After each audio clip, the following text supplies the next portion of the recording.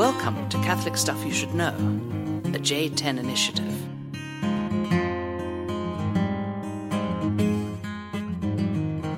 Hey, welcome to the podcast. Father John, my friend Joe. This is Catholic Stuff You Should Know. Both dragging ourselves into a Friday morning here. That's right. At the ungodly hour of 8:50. I walked into the rectory in Boulder this morning. Door was unlocked. Just walked right upstairs to Father John's room and completely passed out on the floor. This is Father John at 8:30 in the morning.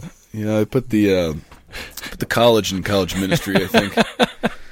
It was a nice night, just going to the student social. Next thing you know, it's 2 o'clock in the morning, and I'm going to bed, and it's another day.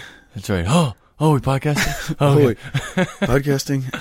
So it's been a rough go. We got a cup of coffee here. We're kind of slowly kind of emerging back into consciousness. So, quick fact about Boulder, Colorado, though.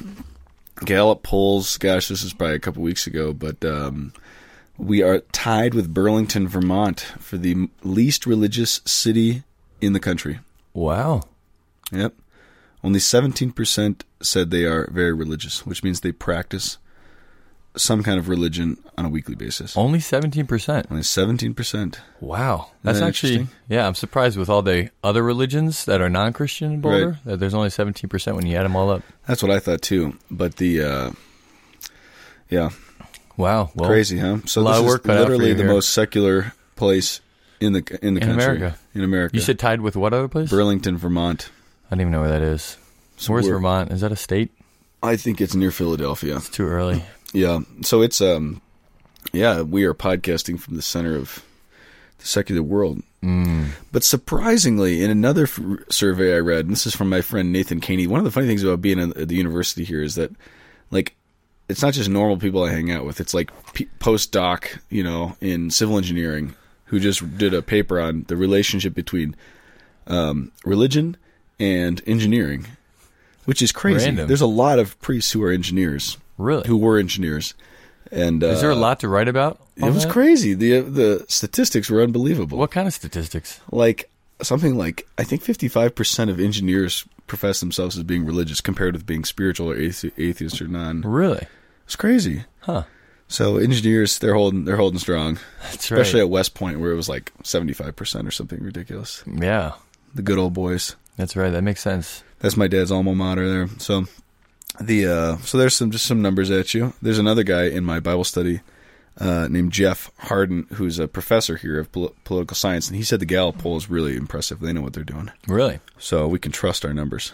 There you go. There you go. So what are we talking about? Numbers. I feel like we're just saying words.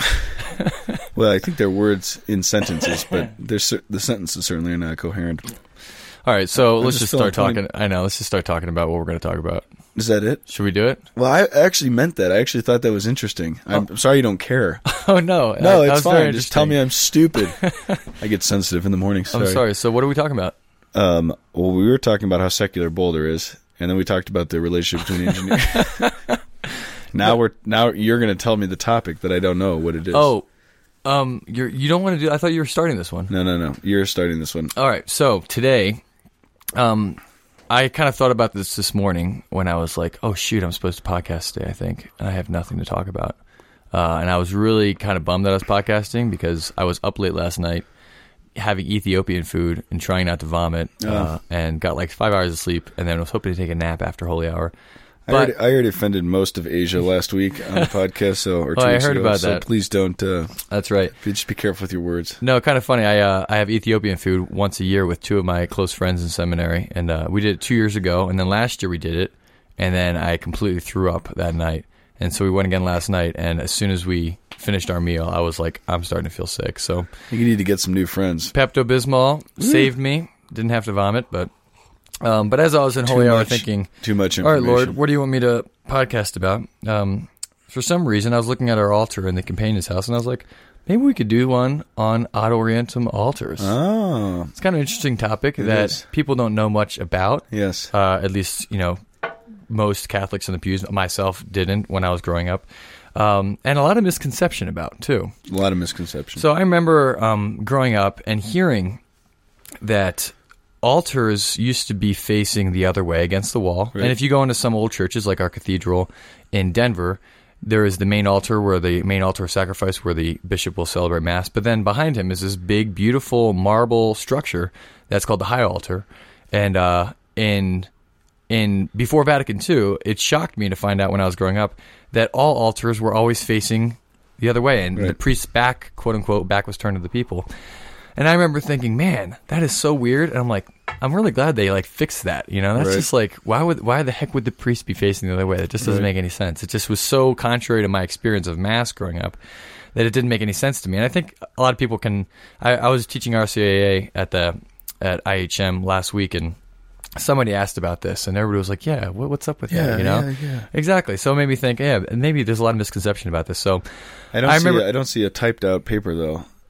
Exactly. Have you done any research on this? If you were listening to the last 5 minutes, you realize that no, I haven't. Oh yes, okay, good. But I've given a lot of thought. Oh yeah, exactly. All the way up. Isn't really reliable, right? Yeah. Okay. No, that's interesting. Was that your impression of?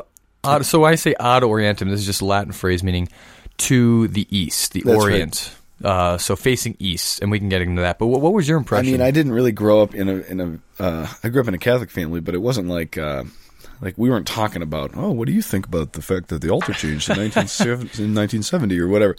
It was more like, why do we have to go to Mass? I got a hockey game. You know, this is stupid. Why are we doing this? And then I went to a Life Teen parish where I had my conversion, and it was one of these like churches in the round. So, like, you couldn't even literally restore Cabrini, my home parish, to ad orientem. It would be impossible. That's true, because people are everywhere; they're all around you. And then I had a phase in college seminary where I, frankly, just like reacted to everything I had experienced and got super, I think, traditional. We call it traddy in the seminary, and reactionary, not healthy, not authentic. Right. Mm-hmm. And that's when I was just kind of like, well, ad orientem is just better, blah blah blah, you know. And now I'm just confused. So, all right, we're kind of in the same place then. I must say, though, being a priest, there are many days when I just would rather be at an ad orientem altar. Because why? Because it's so difficult to, like, you're looking at thousands of people while you're trying to offer the sacrifice in the Mass. And so just in terms of just sheer, on a natural level, just sheer, like, being able to focus and pray. Right. Oh, it's so much better. Huh, interesting. Yeah. Okay, so I think before we even get into what is pastorally or more appropriate for liturgy, I think there's so much misunderstanding about the purpose of it. Right. That it might be good it was helpful for me just to realize before I even critique it or like, you know, speak about, why would the priest have his back turned to the people? It's helpful to understand, okay, what's the purpose of it? Right. Why was it like this in the first place? And then why did it change? Which I think is kind of interesting to hear about. So the first ring, why would you have a priest facing east, ad orientem, his back turned to the people? The easiest analogy that helped me to realize this, to help me to get my mind around why this was useful for the liturgy, was kind of the analogy of a football team captain. When you're on a football team, before the game, you know you have the coin toss and the captains go out in the field. And, you know, the whole team's on the sidelines, and the captains are in front of them walking out into the field. There's like 4 captains, whatever. And the whole point is that... Holding hands. Yeah, they're all holding hands, exactly. It's kind of weird. But they're facing the same way. Yeah. You know, and that's the image I have for when the priest is praying the Mass with the congregation behind him. It's not that his back is turned to the people.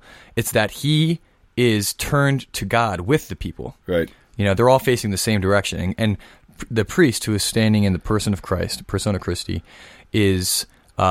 interceding and offering the sacrifice of Christ's body and blood and his life to the Father, interceding on behalf of the world, which he's standing in the person of Christ. So this is what Christ does for us on the cross.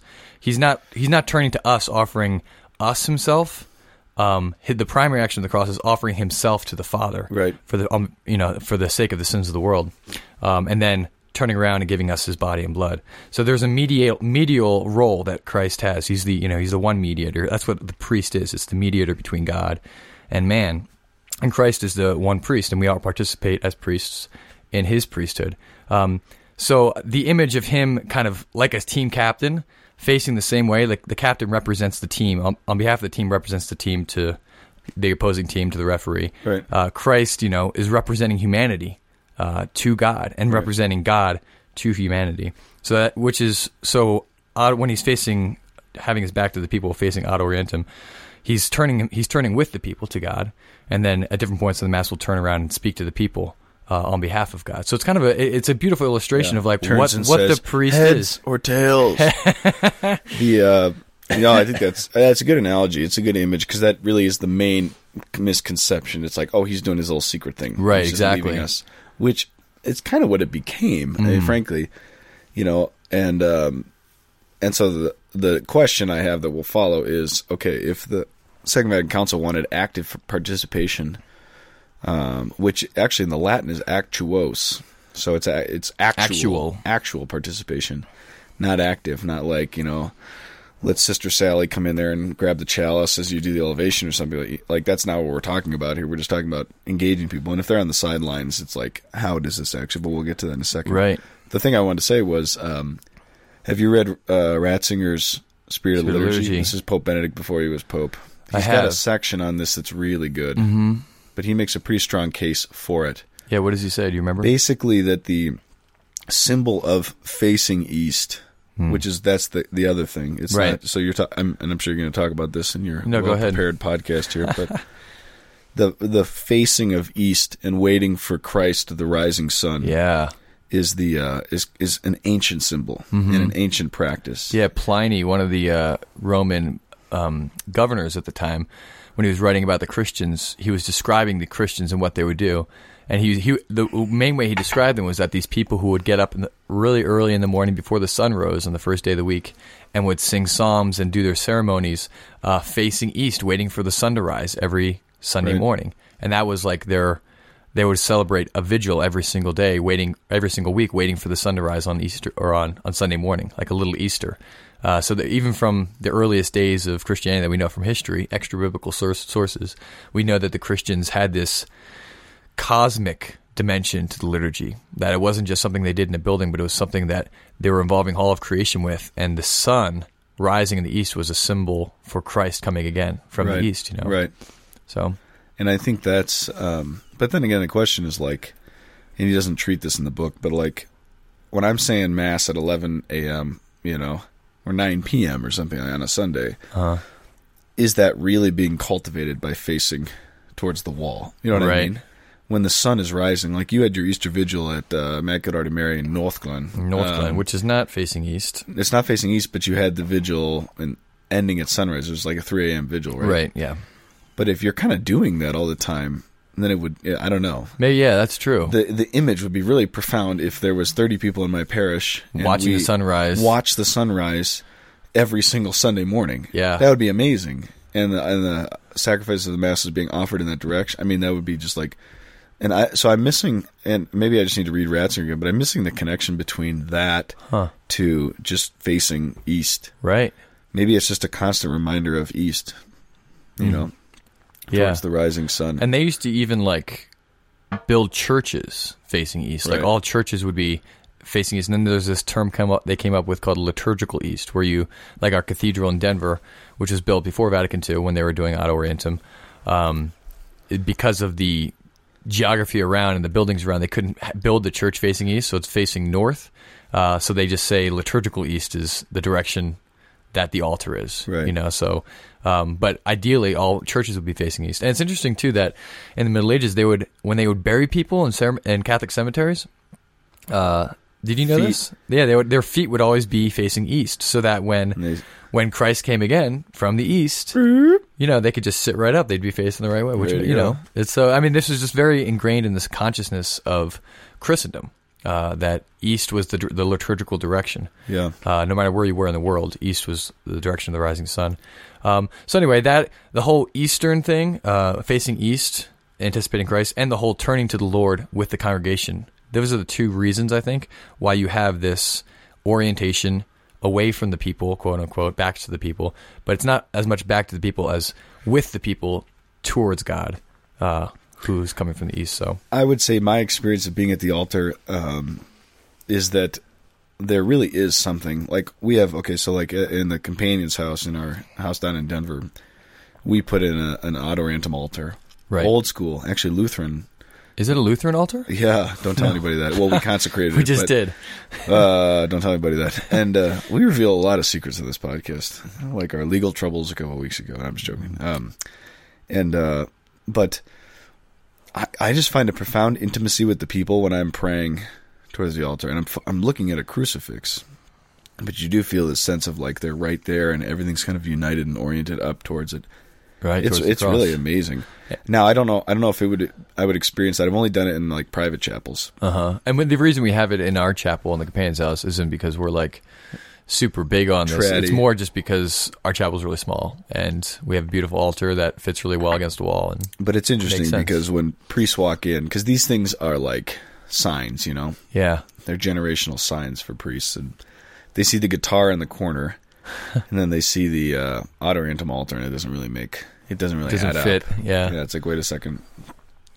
Joe, they're like Joe Domans singing "Go Make a Difference" and Father John's at the altar. I've never sung that song for the record.